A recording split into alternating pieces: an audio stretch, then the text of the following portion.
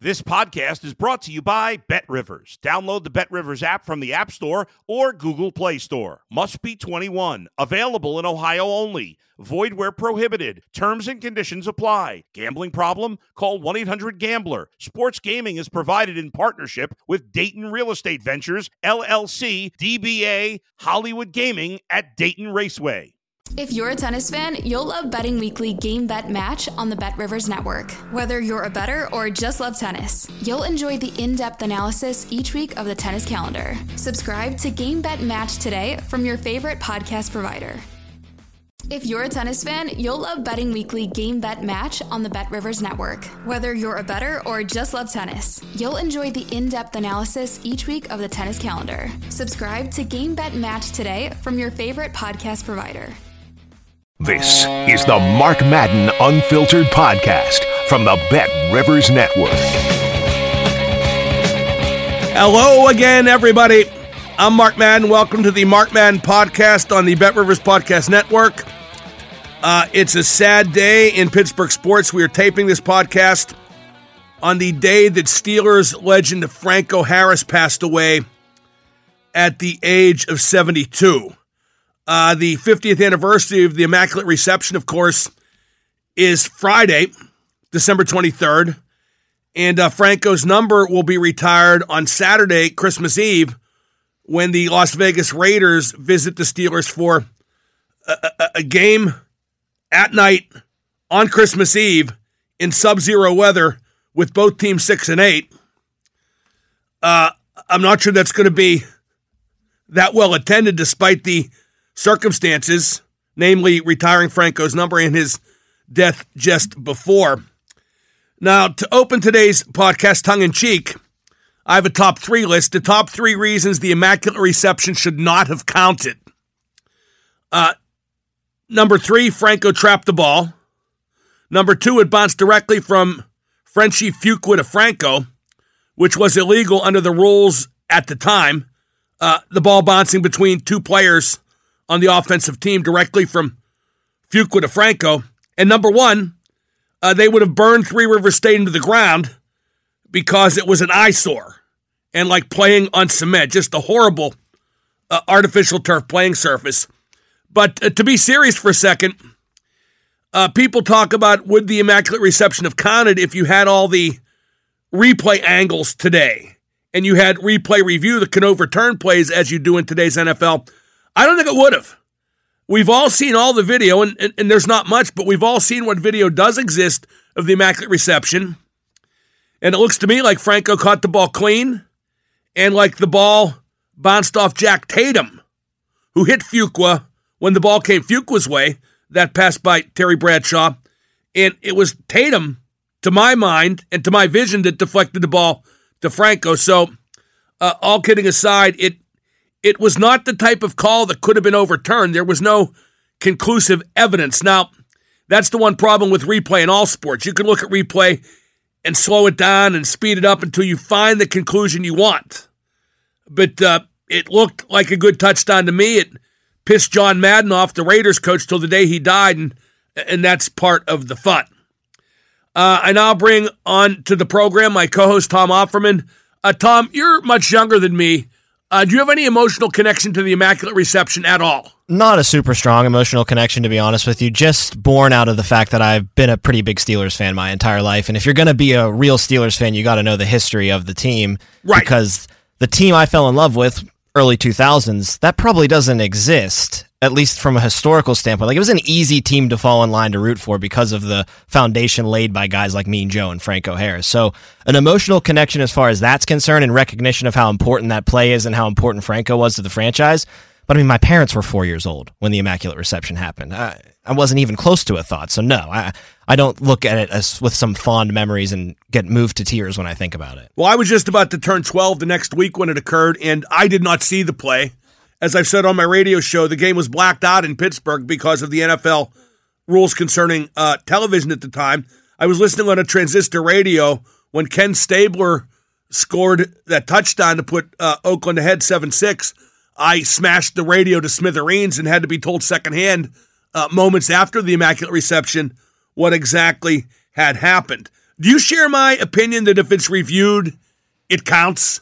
That the video just doesn't conclude anything to the contrary? Yes, because the call on the field was a good catch and a touchdown. If the call on the field was that Franco trapped the ball and you had to go to video review to try to overturn that, then I don't think they do call it a touchdown in hindsight. I think whatever the call on the field was, you don't have any definitive angles today that you could go back and say, well, that would have been conclusive evidence to overturn that call. It had to stand. If the game's played in Oakland, does the touchdown count?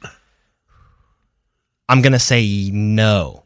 Because Urban Legend I'm going to say no. Urban Legend holds the refs called up to the supervisor of officials in the booth. And they were like, don't change it. And asked if they had security for them to leave the stadium. And when they were told no, they said a touchdown, which I think is more romantic than real. But I do think home crowds, ravenous ones like that, can affect refereeing. In a situation like that. Yes. In a situation specifically where it's real close and the stadium is at a boiling point. Although I was talking to Tom McMillan, the retired Penguins executive, who was at that game.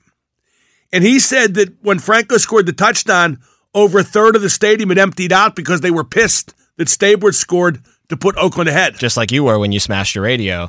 But a lot of people now in hindsight like to claim that they were at that game, right? Like if you it's almost like 100,000 people have said, oh, I've been at that game. I remember the Immaculate Reception. It was my best game I've ever been at that stadium. And it's like, well, the math doesn't really add up there. It's a lot of hindsight. Oh, I was there.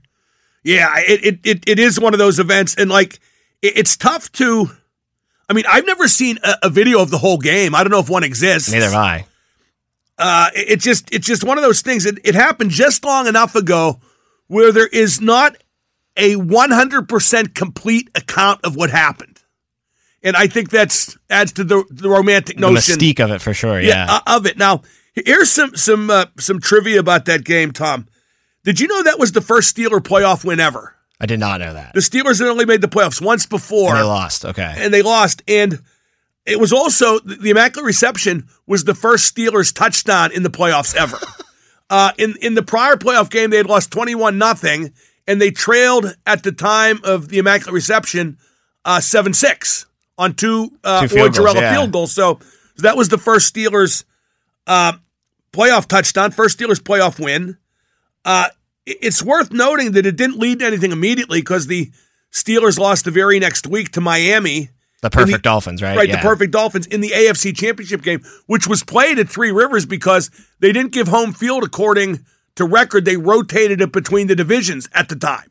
Wow, that's an odd nugget of history right there. Yeah, exactly. The perfect Dolphins had to go on the road to get to the Super Bowl. And the next year, the Steelers didn't win a playoff game. They lost in the first round. So it didn't lead anything immediately, but here's what it did do. And I know this for sure as a kid then. That moment and that win made football number one in Pittsburgh. Up till then, it was the Pirates in baseball. Football just took over the city after that game, and there was no turning back. I think Mean Joe Green's the greatest Steeler ever. Do you think the most important Steeler may just be Franco Harris for coming in and establishing them in that winning culture? Like they didn't win until he got there. I won't say that anybody's more important than Mean Joe Green. Yeah. But once Franco got there, they stopped losing. And he was an indispensable part of that dynasty. As many good players as they had, there were a few that had you taken them out of the equation, they would not want as nearly as much. Right. And Franco Harris is definitely one of those. You go 1-2 with those two, pretty much without even thinking Bradshaw. too much about it. Bradshaw too? Yeah, that's the holy trinity from that era probably. I don't think you can replace any one of those. And that's not to say you could replace Jack Ham, Jack Lambert, of course. Mel Blount. But you look at those guys, say, well, maybe you could. Maybe they had enough on defense right. without any one of those guys, but there was no replacing Mean Joe Green, Terry Bradshaw, or Franco Harris. Now, I put a poll up, which is getting votes as we speak, on what was the more significant moment in Pittsburgh sports history. Was it the Immaculate Reception or Bill Mazeroski's home run to walk off the 1960 World Series? The Maz home run is winning the vote, and I think should, because that sealed the biggest upset in MLB history. Right. And it won a world championship on one swing of the bat. That's not to diminish what Franco did with the Immaculate Reception, but I think Maz's accomplishment speaks for itself. No, I go with Maz on that poll as well because of the immediacy of him winning a championship from the moment. The second the ball crossed over the outfield wall, the Pirates were the world champions. So I give that the nod. And honestly, I think the Immaculate Reception in my mind is the best play in Steelers history, but the Ben DeSantonio pass has to be right there nipping at its heels when you look at it. Or the Harrison interception return. Yeah, but again with that immediacy thing. Like, I know they had to stop the Cardinals after Ben completed that pass to Holmes, but it just felt like that was it and the Steelers were going to win the Super Bowl then. There are these two yokels that claim they have the actual ball from the Immaculate Reception. Oh, yeah, I've heard about this. Do you believe it? No. I think there's a lot of lies going around about the Immaculate Reception. I kind of do believe it because their story is too detailed for it to not be true. Okay. And don't forget, we didn't have certificates of authenticity then. We didn't have social media. You couldn't document it as soon as you got the ball with your phone. I think it's probably true, but if I bought the ball, and I guess it's not for sale anyway, but if I bought the ball, I wouldn't pay like an Aaron Judge home run ball price because as compared to the Aaron Judge ball, which by the way sold for $1.5 million on auction when the guy was originally offered $3 million. Yeah, beautiful. But $1.5, that's not bad. But there's just no way of knowing with this Franco ball. Yeah, but they also have going for them Franco behind them, right? I think Franco was like, oh yeah, that's the ball. Like, and how could he ever know, honestly, either? But if you have him and his backing, that only just adds to the authenticity. Probably bought him lunch. That's all it would have taken. Now, how many people do you think are going to be at this game Saturday? It's at night, Christmas Eve, sub-zero temperature. Steelers are 6-8. Raiders are 6-8. It is not a fitting setting for retiring Franco's number or wishing him well as he shuffles off the mortal coil.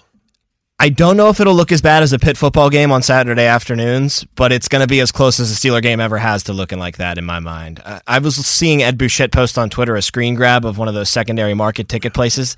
Tickets are going for like $19, $20. Like, that never happens for the Steelers. There's too many negative elements to outweigh the positivity that is, the Franco Memorial now and the retiring of his number. They should have had the game during the day. I don't know if they should not have had it Saturday night. Why not? Oh, you mean the NFL chose when the Steelers and Raiders. Yeah, but the Steelers could have lobbied. I mean, I think it probably has a better chance in the sunlight during the day, don't you? Oh, for sure. Especially with the temperatures dipping down to below zero when it comes to the wind chill. But I think the Steelers thought, okay, we're going to be a playoff contender. The Raiders too, probably. Yeah, the Raiders will be too. The game's going to be meaningful. Get prime time, yada yada, but the informal over under the football writers are banning about is 45,000 in the stands. I think that may be a bit generous. I think it's going to go under. It's going to be an embarrassing display, I think, as far as the crowd is concerned. But I don't think it's the Steelers' fault. I just think there's a lot of things going against them. I don't know about embarrassing, Tom. I just think it's a horrible circumstance. Right, exactly. And you know what people forget, but they'll remember next week. The Franco play, the Immaculate Reception, was only 8 days before Clemente's plane crashed and he died. Right. That was like 8 days that totally changed Pittsburgh sports forever. Yeah, one for the better and one for the worse. Crazy. You know what else is sad about this game on Saturday night, Tom?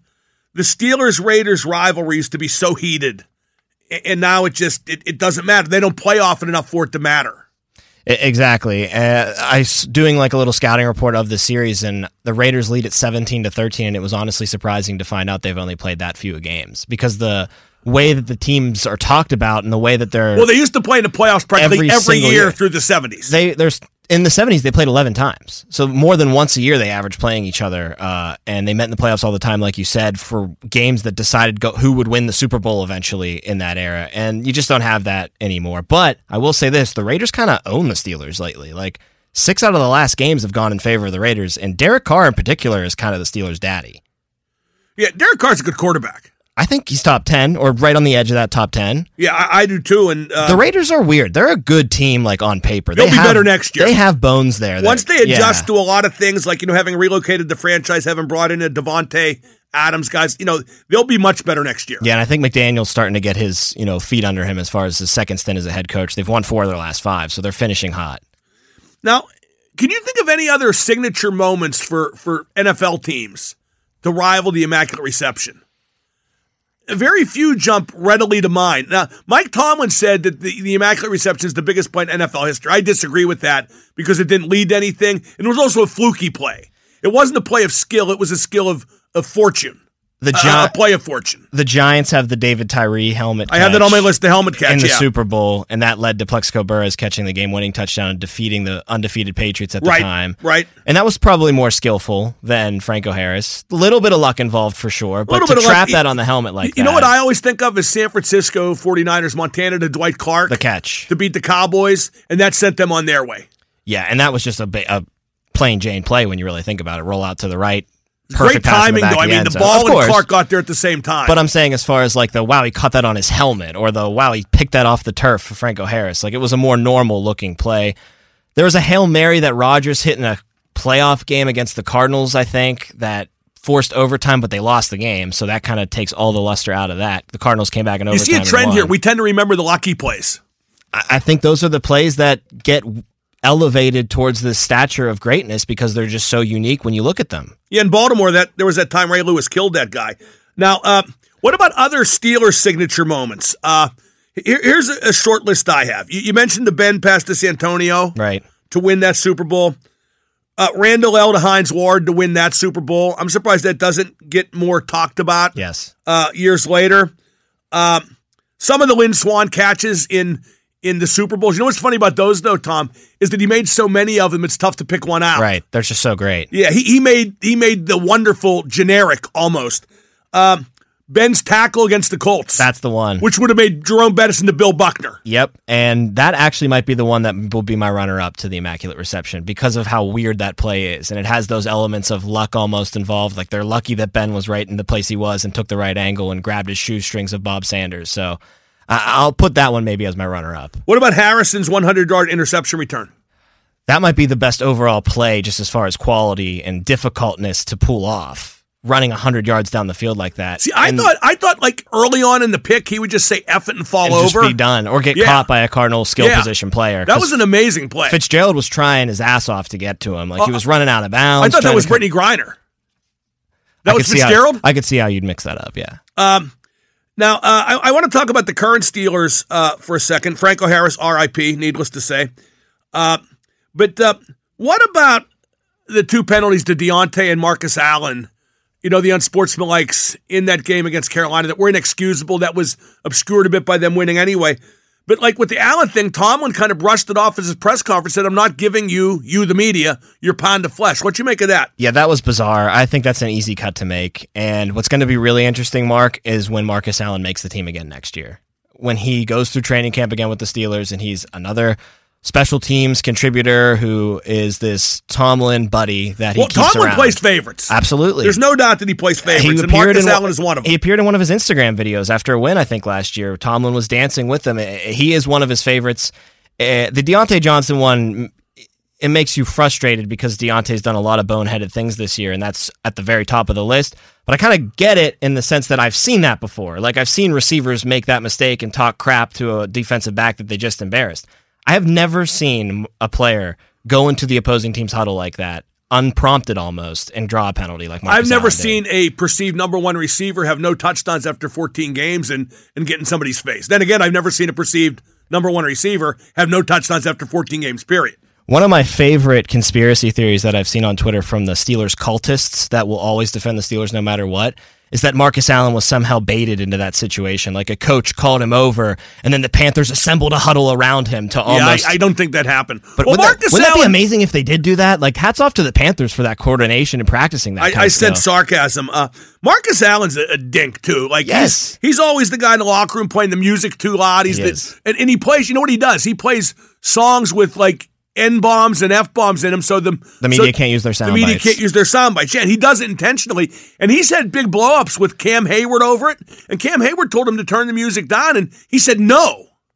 I mean, imagine saying that to Troy Polamalu. Or Mean Joe Green. Mean Joe Green. Well, you used to say all the time that Polamalu would make it a point when the media came in to turn it the down, music off. Turn it off. And Mean Joe Green would just rifle the boombox at the time off the wall sometimes. Yeah. And then Bert Lawton, the Steelers media relations guy, he had a blow-up with Allen too, and he just wouldn't he wouldn't turn it down. It's just indicative of the culture. And he bullies the media. He goes around talking smack to the media. I'll tell you what, I'd love to see him do that with me. He's not the quality of player to do that. But then again, I'm never going to go there. So well, that's the point, Tom. He's the 53rd guy. Exactly. That's an easy cut. Is culture a problem with the Steelers? When I say problem, as in costing them wins. It's kind of funny that you asked that question after the conversation we just had. I know it didn't cost them a win, but against a better team, it absolutely costs you a win. And yeah, I think the culture's a big problem. How do you say no to a team captain that tells you to do something? That's the guy that delivers the marching orders and you march. This is a new age, I get it, where the players feel like they should have more empowerment, and it's a good thing in a way, but we can't go too extreme in the other direction where now they just run everything and the coach is just a yes man. It's indicative of, like, I noticed on my show and on Twitter, people under 30 were like supporting Marcus Allen. Yes. Like he should do what he wants because young people, how old are you, Tom? 28. Well, you know what I'm talking about then. Yeah. I live around these people. They're my peers. Young people don't ever think they should have a boss or have to listen to anybody. I've noticed that divide, and I think there's probably that same divide in the locker room, too. I think a lot of the players probably admire Marcus Allen for being the class bully. And that's it's like high school. The valedictorians aren't the heroes. They're the nerds. It's the clowns and bullies. And that's kind of what Ben was saying on his way out the door, in a Ben way that didn't exactly take a shot, but he would say things like, once Pounce left, and I was here for that last year, I felt no connection to the locker room at all. I felt like it's what Troy said on my show. He goes, when he came into the locker room as a rookie, he looked around and saw men. When he left, he looked around and all he saw was little boys. And Marcus Allen is one of those little boys. By the way, did you see Ben on his podcast said that Pickett should shut down for the rest of the season? No, I didn't see that. And that's just dumb. That's the wrong move if he's cleared to play. Right, if he's cleared to play. Because it's been shown that, when you recover from a concussion, it's not cumulative. You are at no further risk from previous concussions. I'm not sure it's 100% true, but it's football. And if he's cleared to play, he needs snaps more than he needs to be careful. No, absolutely. And he should be playing for the rest of the year if he's cleared to play. This season, ever since Kenny came in, I know they've been able to trick people into thinking that they're kind of contending for a playoff spot, but it's all been about getting Kenny Pickett ready for the 2023 season, the 2024 season, and then finding out, do you have somebody or do you have to pull the plug on him? I don't think they're tricking anybody no more, Tom. I still think they kind of are. I still watch like the NFL Network and their broadcasts, and they put the Steelers in the hunt at 6-8, and I get that they're mathematically available still, but their tiebreakers are abysmal. Everybody in the AFC has basically beat them, and they're going to lose to the Raiders. I think you're going to get your payoff on your Tomlin countdown clock this week. Yeah, they're going to lose to the Raiders. I kind of like them to beat the Raiders too, and they're going to lose at least one more game. Yes, between this one and then the Ravens and Browns to finish it off. Yeah. Is Lamar back yet, though? Not yet. But I think that the timetable that Harbaugh put out, and Harbaugh's a BS artist too, so who knows if this was true, but he said 1 to 3 weeks. That third week would be the Steelers game. I need that Cleveland-Pittsburgh game could be big for me, though, Tom. Right. Because of the fourth for the North T-shirts. That could be all on the line. It could all be on the line. Okay, let's go to the five guys. What do you got for us today? Today's five guys are actors who portrayed Santa Claus in movies. Now, as we move to the sacred holiday. Yes, of course. Now, our first one is someone that you definitely haven't seen yet, and it actually just came out about 4 weeks ago. David Harbour in the movie Violent Night. Mark, you need to see the movie Violent Night. You saw the movie Nobody, right, with Bob Odenkirk? Yeah. Same people produced this movie, made this movie. He plays Santa Claus, and he just is kicking ass for 2.5 hours. Isn't it like a Christmas slasher movie? No, not at all. Terrorists take over the house of a wealthy family, and the daughter calls Santa Claus on the radio, and Santa picks up, and he's like a drunk Santa, like a total badass Santa, and he just comes in and kicks the crap out of these terrorists for 2.5 hours. David Harbour. Have you ever seen The Equalizer with Denzel Washington? No. Okay. You're going to love Violent Night, though. You should watch this movie. John Leguizamo is the heel. He's the he's lead, a good heel. He's the lead terrorist. And the best part, the matriarch of the wealthy family that's taken hostage is Beverly D'Angelo. Oh, that's tremendous. Perfect casting.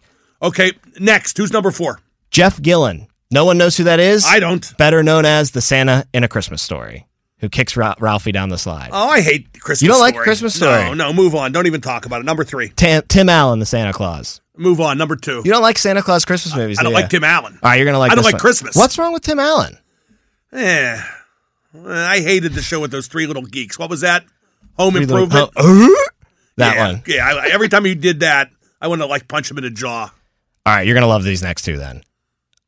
I'm going to the movie Elf for my runner-up, but I'm not going to Ed I hate Asner. that too. But you got to love. You've seen it, right? Yes. Artie Lang as the gimbal Santa Claus. Oh, that's not bad. That's great. That's not right? bad. That's you not sit bad. on a throne of lies. That might have been the highlight of that movie. He goes, I'm fake? How'd you like to be dead? When he's yelling at Buddy the Elf, and then he swings the pipe at him and breaks all the Because Legos. Artie's only capable of playing Artie. Exactly. So they make him play Artie for about 5 minutes in the movie. In a Santa suit. Yeah, and just kick Will Ferrell's ass for a couple minutes. Yeah, no, okay, I'll buy that. Number one, it's Billy Bob Thornton. It's Billy Bob Thornton in Bad Santa. Did you see Bad Santa too? No, I never saw the second one. I never saw it. You know why?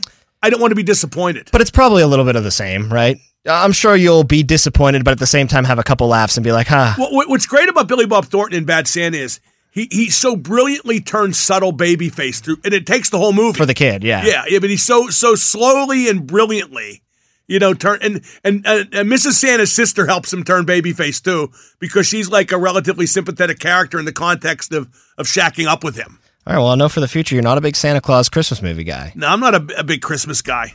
I stopped giving Christmas gifts when my mother passed in 2006. No Christmas gifts since. I mean, it kind of makes sense. I will accept them. I will accept them because it's a holiday of greed. Tis the season. Why wouldn't you couldn't have put it better? Now, I got another top 3 list. Top 3 athletes 50 or older. Okay. In other words, they had to have competed. Right. At age 50 or older. Number 3 is Jaromir Jagr because he's still playing. Unbelievable. Not much, but he's playing for that team he owns in Czech. Wasn't it a case of like a player went down, so he came from the owner's box? A bunch of players were sick. Yeah, it's like there was no ceremony to it. He just said, "I'll put my stuff on." You know what I mean? Which is so Yags. You'd think there'd be pomp and circumstance. He'd be like, "I gotta play," but he really wants to play too. Number 2. Satchel Paige, the old Negro League pitcher, right, who inexplicably was not inducted into the Pirate Hall of Fame in their first class because he spent a lot of productive years with the Pittsburgh Crawfords.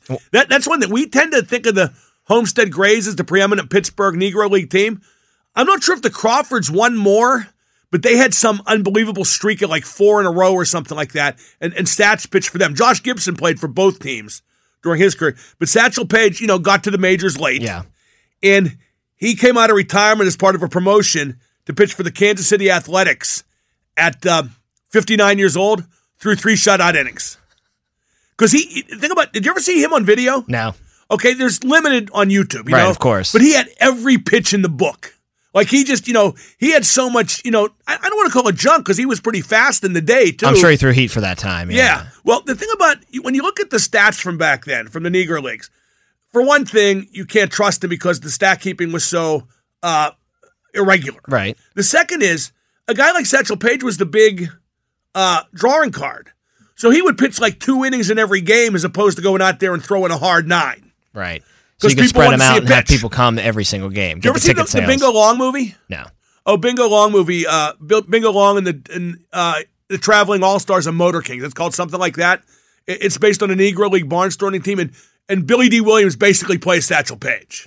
And nice. it's pretty good. It's a pretty good movie. Much better than all those Santa movies. Except for Bad Santa. Yeah, you're right. I'd go with Bad Santa. Bad Santa is the only Christmas movie I endorse. Yeah, that makes sense. By far. Until you see Violent Night, trust me. I'm tempted. Number 1, Gordie Howe.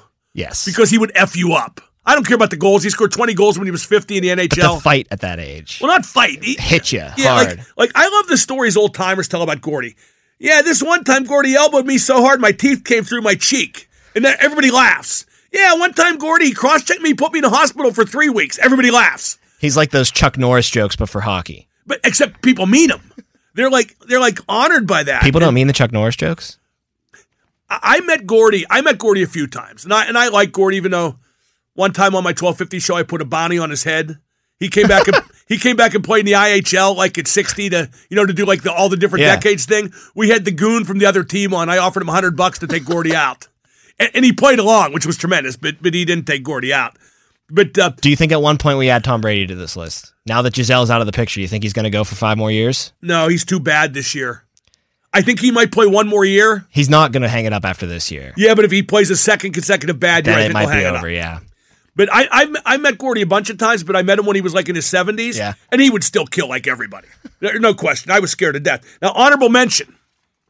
Do you know who Bobby Riggs was? No. Bobby Riggs was 55. They had the big tennis match on network TV, the Battle of the Sexes. I'm familiar with that. Bobby Riggs against Billie Jean King. They made a movie about it. Oh, he was the opposite sex that played Billie Jean King. Because he beat Margaret Court, who was actually ranked above Billie Jean King in the rankings of the day. He beat her in a less ballyhooed match, but it got a wide world of sports. So, and then he started talking, sexist and misogynistic, and Billie Jean King had to defend the honor of women, and they played at the Houston Astrodome 30,000 people plus in live attendance. It's still the biggest crowd ever in this country for a tennis match. And she beat him. You know what I mean? Right. But Bobby Riggs made so much money from that. But there's a rumor years later he threw the match because he figured he could cash in more if he bet against himself, which is a 55-year-old grifter. That's the play. Yeah, you would respect that, actually. Absolutely. That is Tom Offerman. I'm Mark Madden. This is the Mark Madden Podcast on the Bet Rivers Podcast Network. And as we go into this holiday season, it's important to remember the words that were first published in the Bible, bet now from anywhere. Catch new episodes of Mark Madden Unfiltered every week. Available on the Bet Rivers Network, betrivers.com, and wherever you find your podcasts.